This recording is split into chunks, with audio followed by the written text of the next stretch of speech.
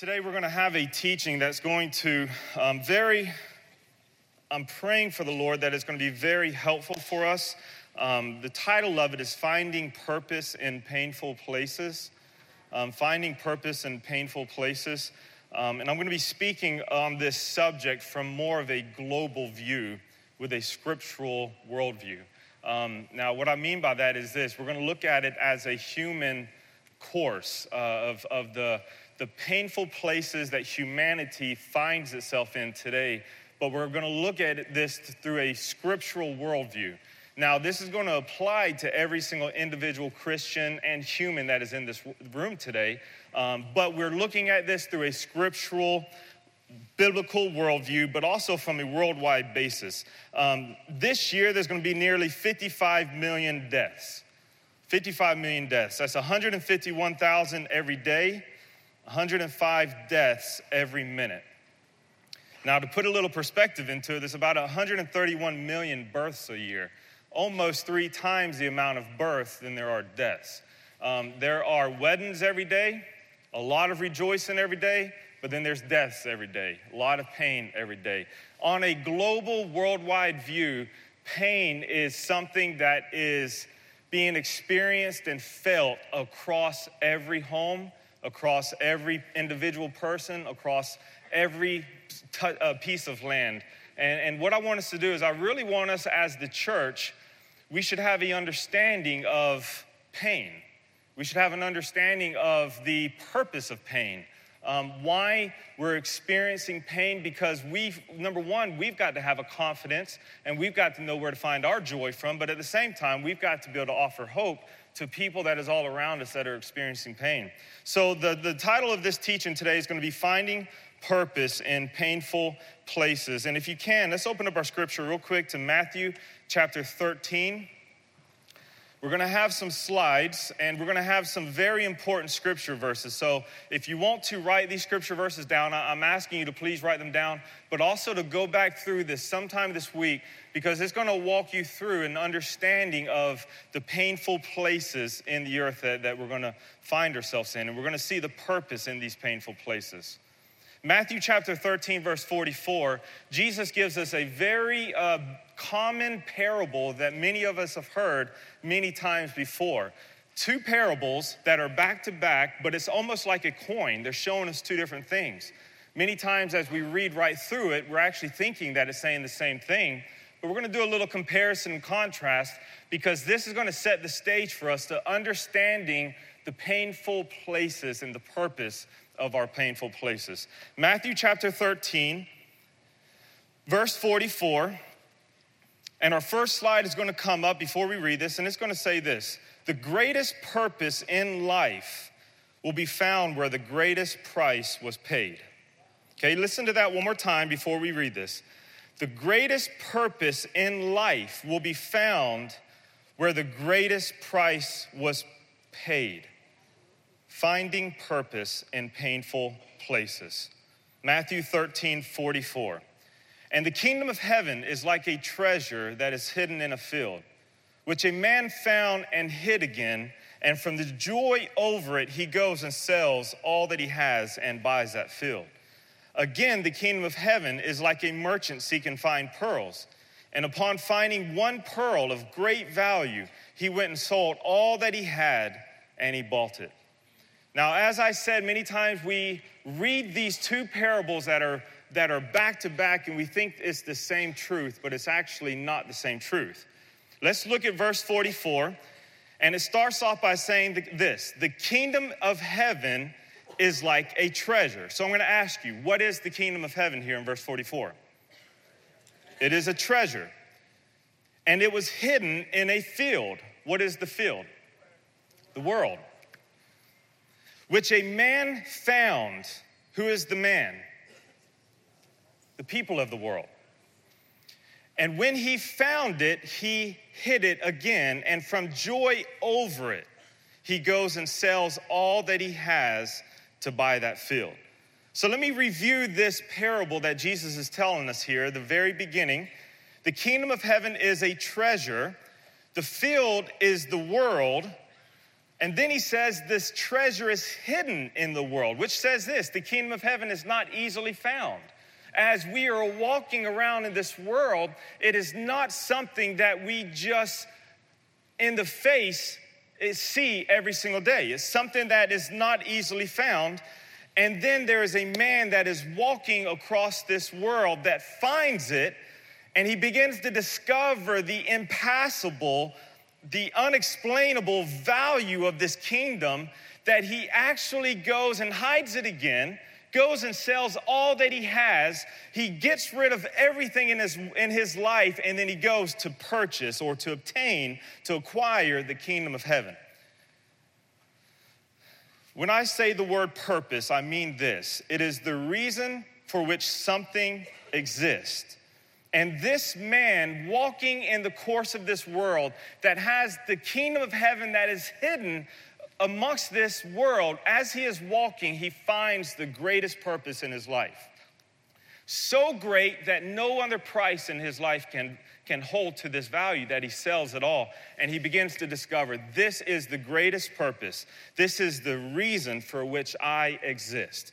That is our part of this journey. Now, in verse 45, as we continue to read it, we're actually going to see that the parable, the analogy changes. Again, the kingdom of heaven is like a merchant seeking fine pearls. And upon finding one pearl of great value, he went and sold all that he had, and he bought it. So let's do this exercise one more time. The kingdom of heaven in this parable is what? It is a merchant. A merchant is an organization that is mostly dealing with foreign trade. That's what a merchant is. It's like a businessman that is looking to trade, looking to purchase, looking to acquire things. In the first understanding, the kingdom of heaven is a treasure hidden in the field, right? Now the kingdom of heaven is seeking something, right? So the kingdom of heaven is now a merchant, and it is seeking fine pearls. What do you think the fine pearls are? People, humans. Parable just flip-flopped. And when one is found, he sees the great value in this one pearl. Now he goes and sells all that he has to buy it. So now he finds that the greatest purpose, the greatest reason of what I'm about to do is going to be found in this one pearl, that I will bankrupt heaven. I will get rid of everything that heaven has to offer, the best of heaven, to go and acquire this one pearl. It is an incredible thought. The kingdom of heaven valued the pearl with such a great value that it outweighed everything else in his kingdom, including his son. It's an incredible thought.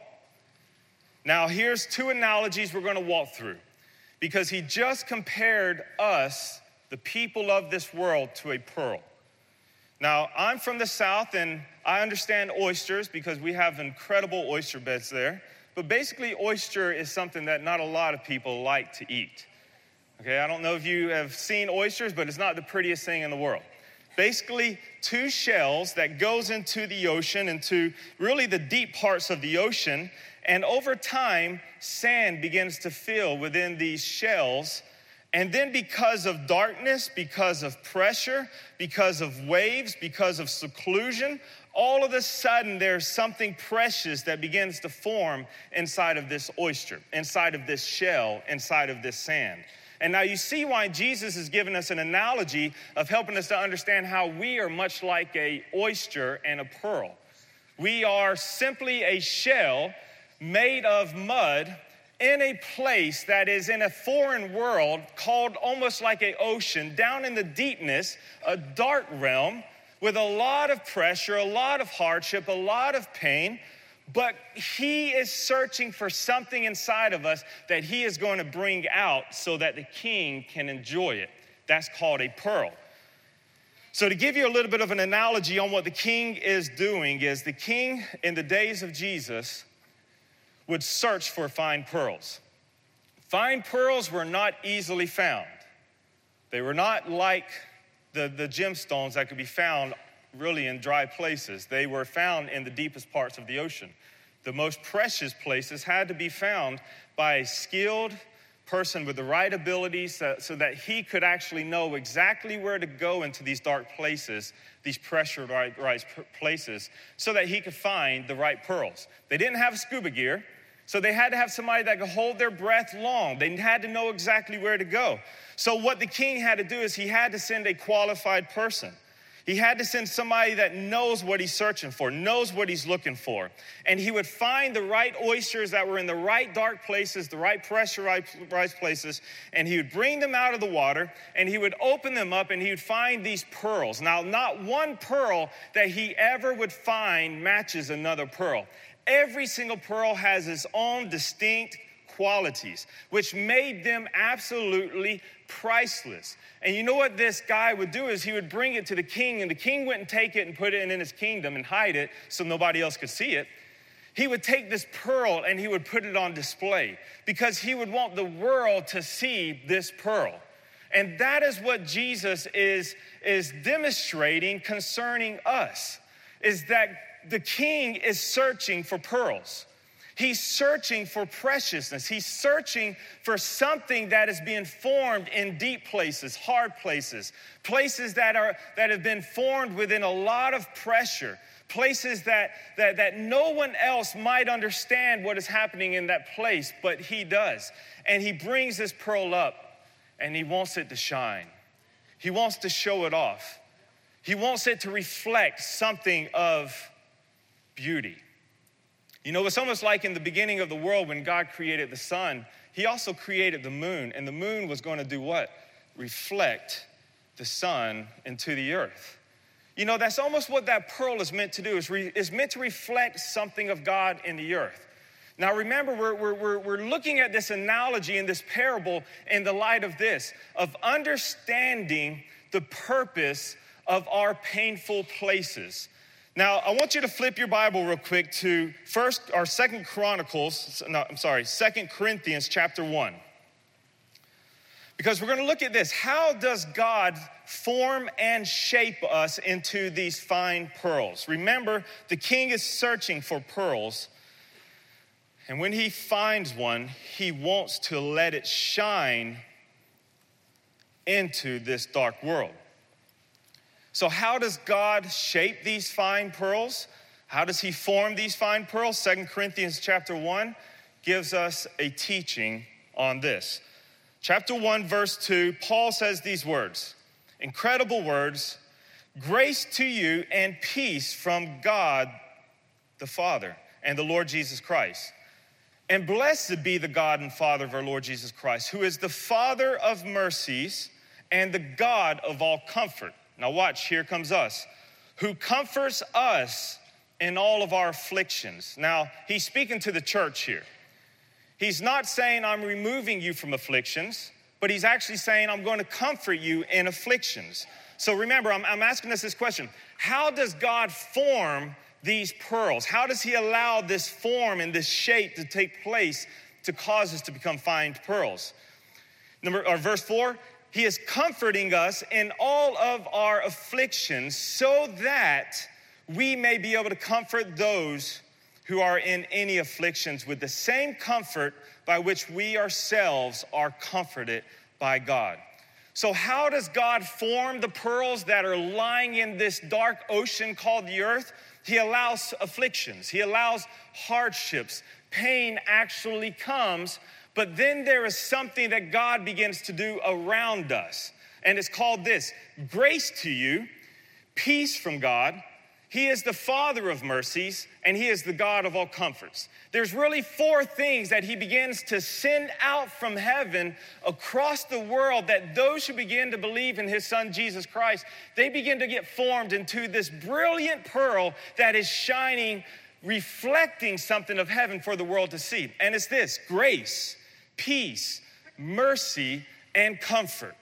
Now, when it says these words, he is the Father of mercies, I want us to understand that. If I was to have a son, that means that son was birthed from me. Okay, here, a little exercise. Satan is called the father of lies. Lies birthed from him. He was the first originator of a lie. But God the Father is the Father of what? Of mercy. He is the Father of mercy. It birthed from him. It originated from him. But he is also the God of all comfort. So here it is. God sends us into this world. Now watch this. I'm going to read one portion of scripture. Don't flip there, but Acts chapter 17, verse 26. Watch what it says.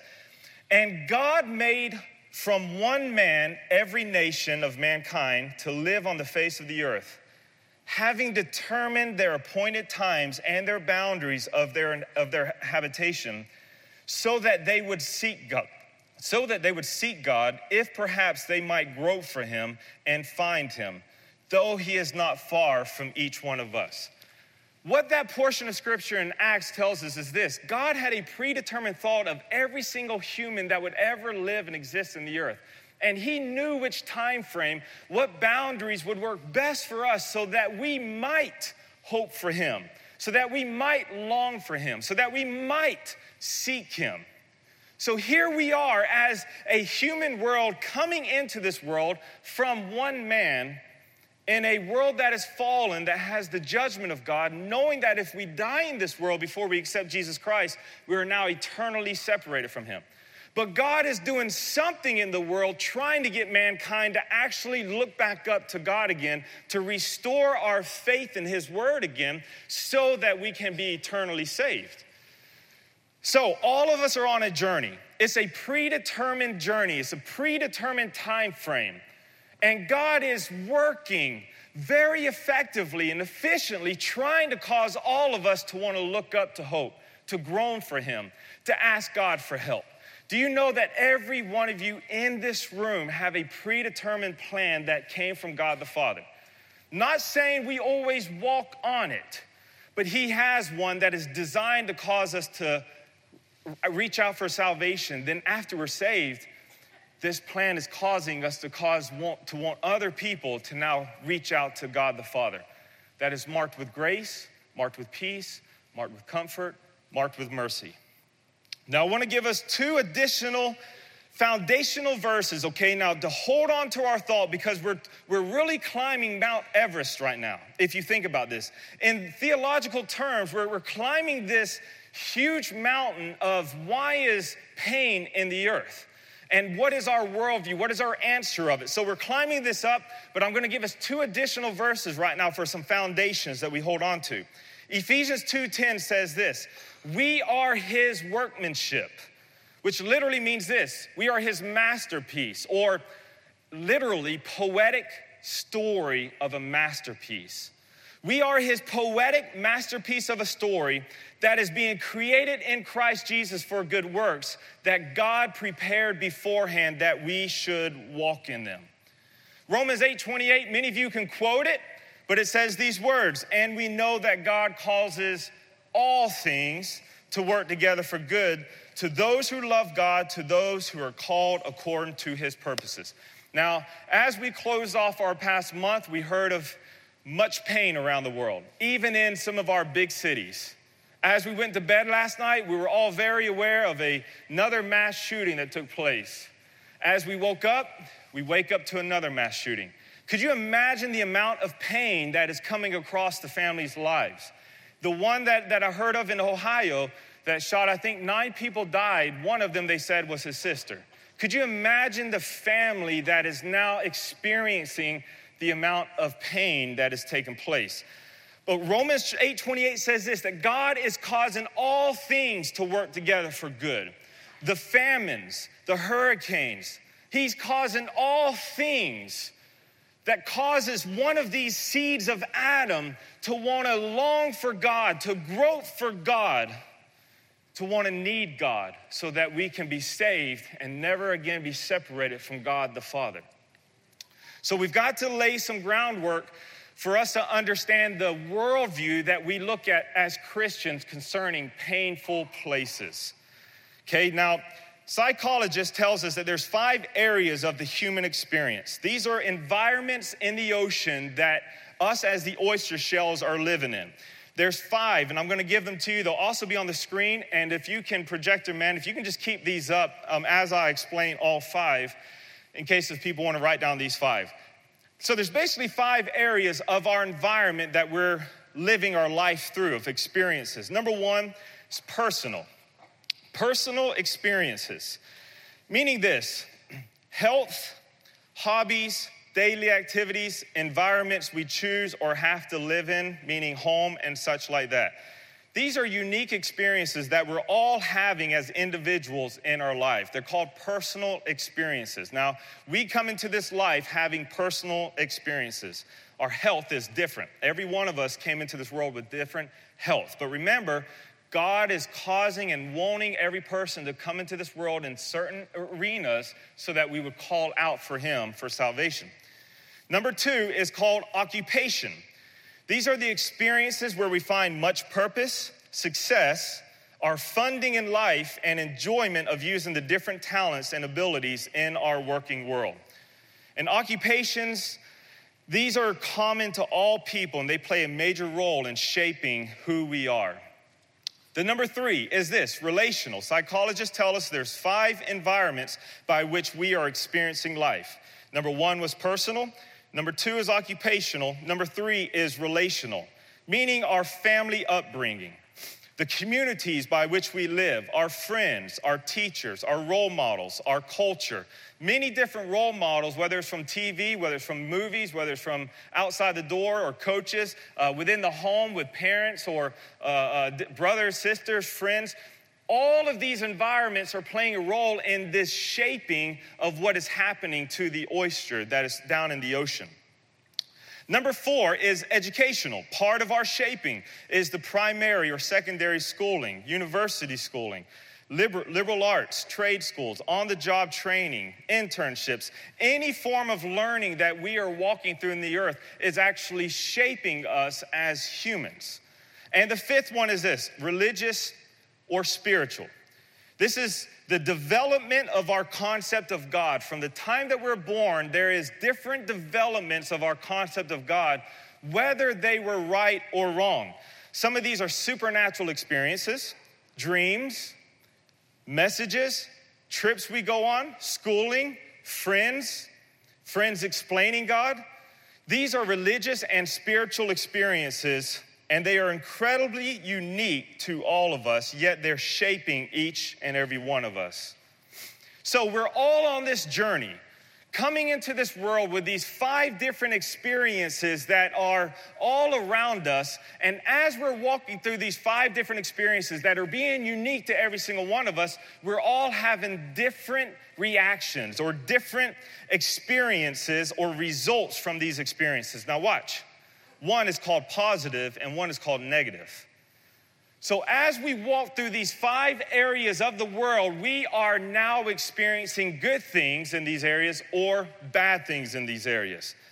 When I say positive, we consider them as positive because we're experiencing some type of growth, some type of joy, or some type of purpose. We're feeling joy or purpose, satisfaction or growth.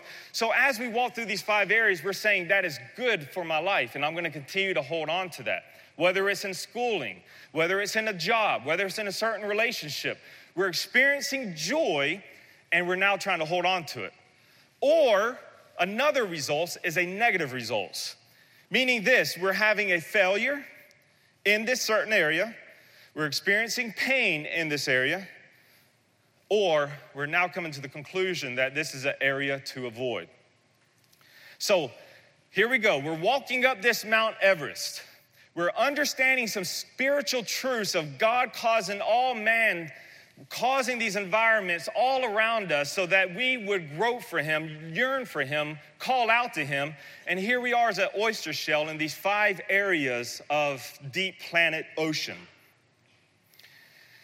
Now, when we look at the negative ones, we want to avoid them. We want to remove our negative experiences, those painful relationships, those hurtful relationships, those great failures. We want to completely remove them from our life. Now, guys, watch. This is where we start to get into our development of understanding our topic for today. But God sees these places in our lives as differently. You understand, God has, number 1, he has one main goal with all humans, that we would be saved. So God is looking at these negative experiences as a very important development in us becoming this pearl that he can cause to shine in the world. And now this is important for us as the church to understand this, is because if I was today to hold up my 2 resumes before you, and if I was coming to you looking for a job, I would probably give you all my great resumes. I was a great baseball player, full paid scholarship, had all kind of scouts looking for me for baseball.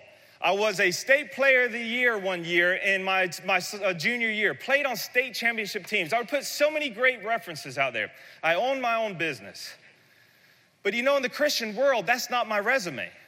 My Christian resume is this: I was an incredible failure at a lot of stuff. Didn't do good in school. Actually lost my scholarship. Became a drug addict. I had a divorce. I was homeless for a season. Does anybody want to hire me?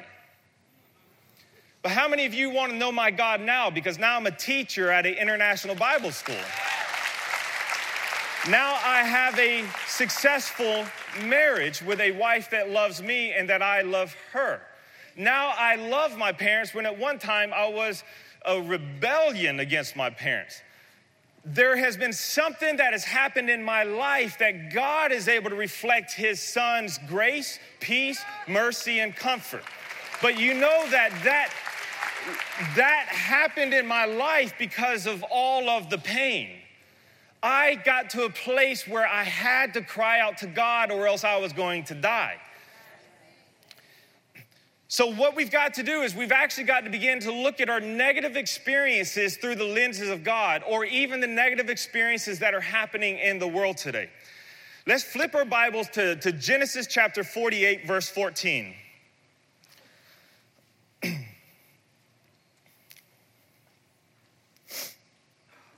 I'm going to build up this story for us to get us to understand what's happening here, but we're about to look at the life of Joseph. Now, Joseph is the great-great-grandson of Abraham. It was Abraham, Isaac, Jacob, and Joseph. Joseph had this experience with God from a young age, as many of us might have as a young child. God gave him dreams, spoke into his life. I'm going to use you to be a reflection of my kingdom in the earth so that the entire world, in the greatest famine that the earth is going to know, in the pressurized season of the earth, you're going to be able to be a demonstration of my grace, mercy, comfort. Now, Joseph had this experience with God, but as he began to walk in his ocean, his life, he began to have negative experiences, some relational experiences. His brothers despised him. His brothers rejected him, abused him, and tried to kill him. Now, where's God at? His brothers just tried to kill him. He then goes into occupational experiences. He was a great administrator, but at the same time, people used him and abused him. People lied about him. He lost his promotion, got demoted into prison. People forgot about him. This is in his occupational place of feeling like I can use my administration for God and I can help the world. Yet now here he is experiencing some very hard, painful areas, even in the workplace. Then he goes into some personal issues of facing loneliness, facing rejection, being accused by many things that were not true. Having all of these negative experiences happening in the life of Joseph. But then all of a sudden, God began to elevate him because he was formed in the pressurized system of the ocean, and God began to elevate him, knowing that this would be a person that is going to reflect my mercy and my grace and my comfort to a world. And God begins to elevate him up and puts him in second in command in the entire world while the world is facing much pain. Are you following the story? And then a blessing happens into his life. He has 2 children, 2 sons. And I want us to understand the sons, because this is what God is going to speak into our hearts today. One of these sons, the firstborn that he received in the land of Egypt in this time of blessing, was named Manasseh. That name means this: God has made me forget all of my troubles. The second son that he had, his name is Ephraim. This name means God has made me fruitful in the land of my affliction. Now, I want you to think about that for a second. If you're gonna name your sons a definition, you really mean it. God has made me forget my pain. He's made me forget my hard times. Praise God, I'm no longer thinking about the hardship, the rejection, the brothers that tried to kill me, that threw me out, the people that hurt me in my work environment. And then all of a sudden, he begins to hear that his father, Israel, is still alive, and he wants to take these two children to his father before he dies so that his father could put an incredible blessing upon their lives. Now, Israel had 10 sons, and these two sons is going to become the 11th and 12th of the nation of Israel, the 12 tribes of Israel. And he brings these sons into his father, being excited for the blessing he's about to place on these children. Joseph brings up that firstborn son that means this: God has made me forget all of my troubles, and he put him by Israel's right arm, the right hand of blessing. Israel, bless this part of my life of forgetting pain, forgetting the trouble. And then he takes his left hand and he brings the second son towards his left hand that says, God has made me fruitful in the land of my affliction. Now here's the incredible thing. Israel is blind at this time. And as he begins to reach out his hands to bless Joseph's fruit, God is about to whisper something to Joseph that he's going to whisper to us today. Genesis chapter 48, verse 14. But Israel, who was blind, stretched out to bless the sons of Joseph with his hands of blessing. But instead, he crossed his hands and he placed his right hand of double portion blessing on the head of the second-born son, Ephraim, and then placed his left hand on the second and least portion of blessing to the head of the firstborn son, Manasseh. And Israel began to bless his boys with a blessing of inheritance in the land of Israel. Look at what he's doing. Look at verse 17. Joseph tried to stop his father from giving the double portion blessing to the second son, Ephraim. But Israel said, I know my son, but Ephraim will be the greater blessing from your life and will become more fruitful. Joseph had to learn something that we've got to learn today. In this story of Joseph, we see a man with many negative experiences in his life that were determined by the all-powerful and all-wisdom mind of God to shape Joseph to be the person God needed him to be, to become in the place that God needed him to live. Some experiences were positive, many were negative. And when Joseph got to the place of standing right in the center of the God-ordained place of calling, God whispered a thought deep into his heart. And here's the thought. Joseph, I did not bless you to make you fruitful, to forget your negative experiences. But it's through your negative experiences where you're actually going to become the most fruitful and blessed. That brings us to our second point that's going to come up on the screen. God wants to bless your pain. He wants to bring blessing to your pain. Now, that needs to be explained. But God wants to bless your pain. Now, do you remember what God's ultimate plan is concerning humanity? Is that we would be saved. Is that we would hope for him again. We would yearn for him again. We would grope for him again. And the pressure that all of us are experiencing in this life causes us to receive the greatest blessing we could ever receive. Do you understand that? I would not be standing up here in front of you today if it was not for some of my negative experiences. I get to go to Medellin, Colombia to teach sports evangelism to a nation, but look, it was actually sports is what took me away from God. Sports turned me into an incredible drug addict when I lost it. How could God take the negative places in my life and flip it around to now help a nation come to know God? Only God can do that. Look, some of your greatest past painful moments is going to be the places that God is going to show up and cause your greatest passion, which is going to give you your greatest purpose. You understand? And that's what that pearl is doing down in the center of the ocean. It's being formed. It's underneath this pressure, but it's beginning to experience the mercy of God, the grace of God, the peace of God, the comfort of God. And God is going to be able to take this thing in whatever way he chooses and let it shine so that somebody else who's going through afflictions will begin to see God is better than my problems. God is better than my issues. He's better than my pain.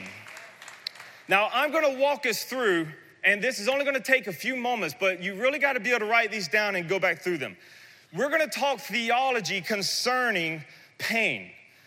And what I mean by theology is this. We're going to let Scripture speak into our understanding of painful places, identifying scriptural truths to pain. Number one, it's going to be on the screen. Pain is universal. Romans 8:22 says this, "For we know that the whole creation groans and suffers the pains of childbirth until now." The entire creation is suffering pain, not just humans, but the entire universe. There is a longing even in the universe because God placed a curse on it. There's a longing. There is because it's experiencing a pain as a woman experiences childbirth. You are not alone. You hear me? Across the board, no matter where you're at, and the pain that you might be experiencing that is more extreme than I could ever imagine, you're still not alone. Pain is universal. Now I want to look at the origins of pain. Pain originated from satanic activity. Now watch, we're going to have two of these. This is not the only one. In Genesis chapter 3, it was Satan that came to humans, to our first parents, and put the idea in their mind that there is a better world away from God. So the idea of the pain and suffering that humans are experiencing, it originated from this idea that came from Satan. That's in Genesis 3:15. The Antichrist was behind the thought, even in the Garden of Eden. Pain also originates from human activity. We chose to follow that idea.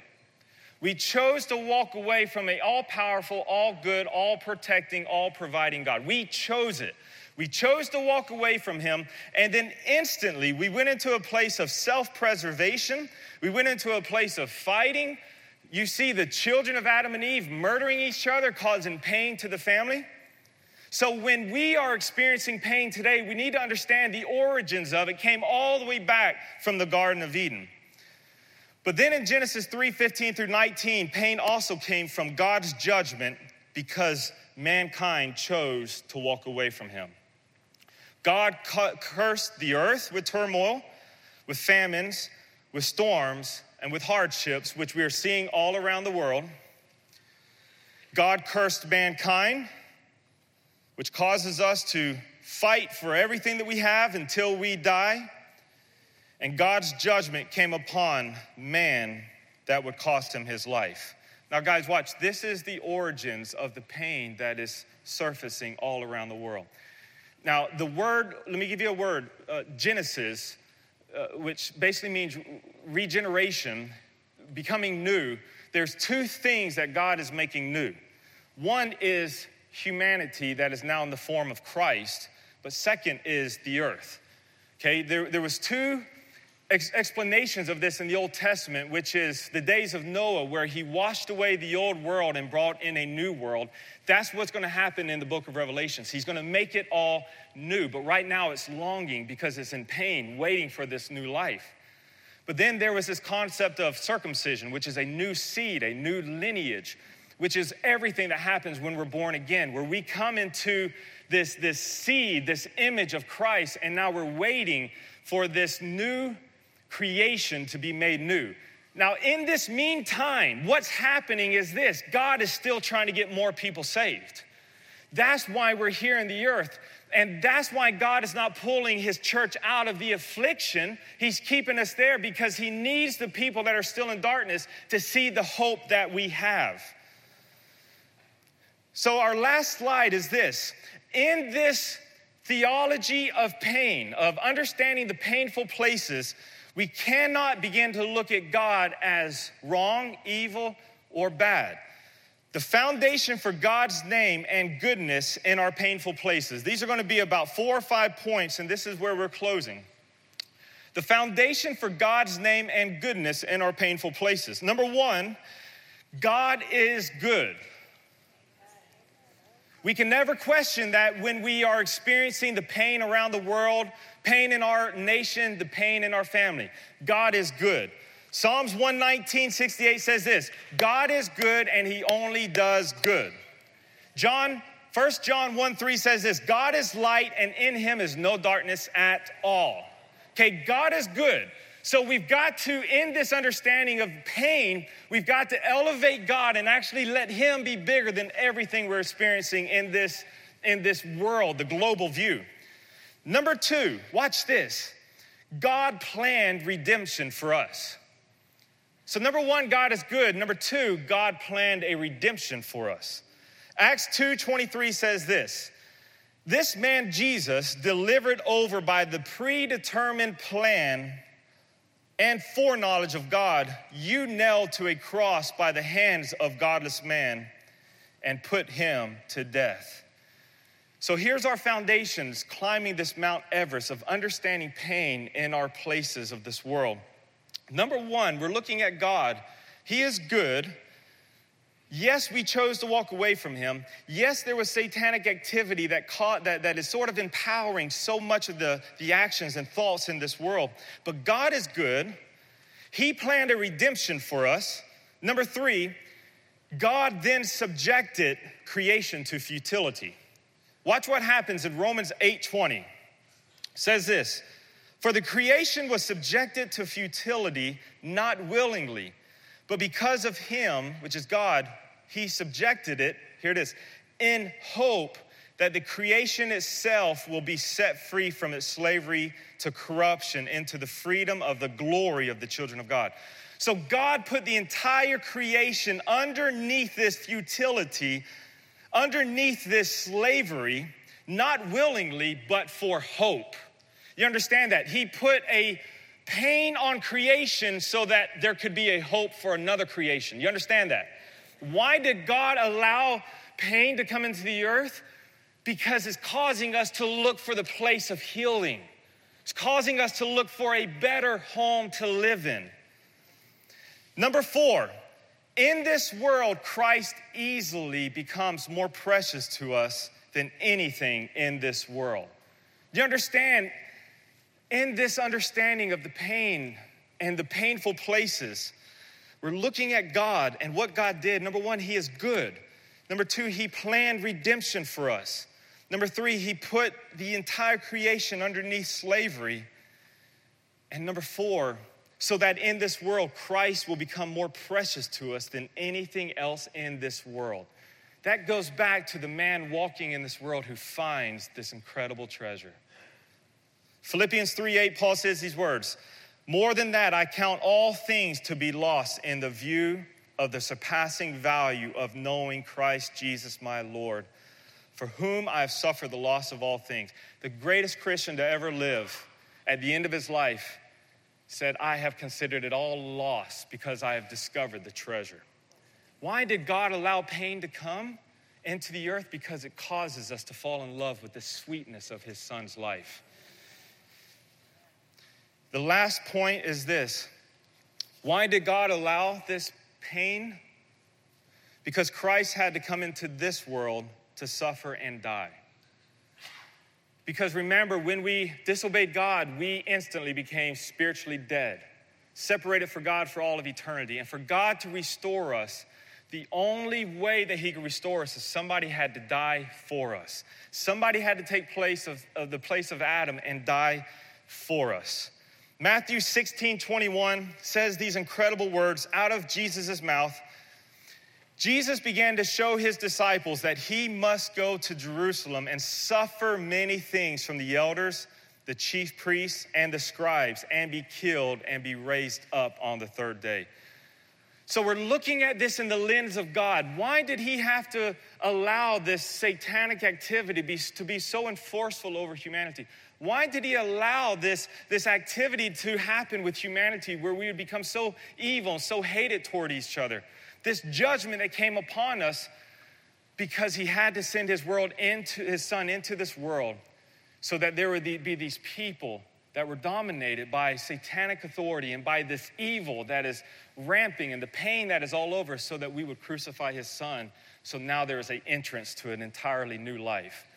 Now look, guys, this is a theological view on why pain. If it wasn't for pain, we would never look for a healing. And from the worldview, yes, there is a lot of death happening all over the world. But if we're closing with this verse, but listen to the words of Paul. For this momentary light affliction is producing for us an eternal weight of glory far beyond all comparison. While we look not at the things which are seen, but all to the things that are not seen. For the things which are seen are temporal, but the things that are not seen are eternal. Do you know what that just said is this, guys? Look, yes, the pain hurts, but 1 billion years from now, it's so light. When we get to see the glories of a new kingdom and a new creation, it is so light and it was so worth it so that we would reach out to God. And God is allowing this to happen all over the world. Look, I'm not answering any other questions of personal battles that we go through. All I know is this: God's minds is so farther than ours. And he has caused us to look for redemption. And he's caused it to where we can find something so sweet that we turn away from the things of this world. He has caused it to where we are going to one day be a pearl in an eternal weight of glory far beyond all comparison. So what do I do with my pain then? You give it all to Jesus and you fall in love with him. Now look, I know that was an easy answer, but there's no other answer. He's the only answer for our pain. Let's just stand together. There's no other answer to our pain today, guys. Look, I know that in this room, the experiences that we've had are so different. And there's so much negative experiences and so much pain. But I'm going to tell you this, guys. You cannot carry it. And I cannot fix it for you. Only one can. And I'm just going to have a time of altar for any person that is in this place, because I'm going to tell you there's this woman that understands your pain. Her name's Mary Magdalene, who is a woman that had 7 demons, controlled and forced by satanic activity, who was abused by humanity because she was a prostitute. But all of a sudden, she began to hear about who Jesus was and how he was the answer to the fallen race that we live in. And she began to collect all these funds inside of this one little box. It's called a perfume box. It was a perfume box that cost years worth of wages. I really want us to understand this, guys, because this is key to me. This is everything. She began to take all of these years of hardship and all the money she collected it, and she purchased this expensive perfume, and she began to carry this with her, which was her pain. It was her hardship, her hurt. And all of a sudden, she hears about Jesus in a room, and she goes into this place where Jesus is at, and she begins to see him there, and she begins to break all of her pain and begins to not pour it on him, but rub it on him. She begins to endorse his body with her pain, with all of her failures, all of her hardship. And you know what happened? Jesus' disciples said, "Stop what you're doing." Jesus' disciples, Judas actually said, "Jesus, tell her to stop." And Jesus says this, "Leave her alone, for she is preparing me for my death. I'm about to take her pain and bury it in the grave." Do you understand that? Look, all I can tell you is this: there's only one person that can handle your pain, and that's Jesus. He is so sweet. He is so precious. He is so valuable. And he wants you to rub your pain upon him. Could you imagine the day that he was on the cross, pouring out this sweat, his pores opening up, feeling like he cannot go any longer, and all of a sudden those fumes of perfume rise into his nostrils, thinking, "I'm carrying her pain, I'm gonna go forward. I'm carrying her pain, I'm gonna keep going forward." Look, his passion was your pain. That's why he wants your pain. So we're just gonna close with that. We're gonna close with that thought. If there is any pain inside of your heart, I'm talking about a supernatural touch of God today that can begin to heal you of hurt that you cannot explain, that you cannot change. Jesus can.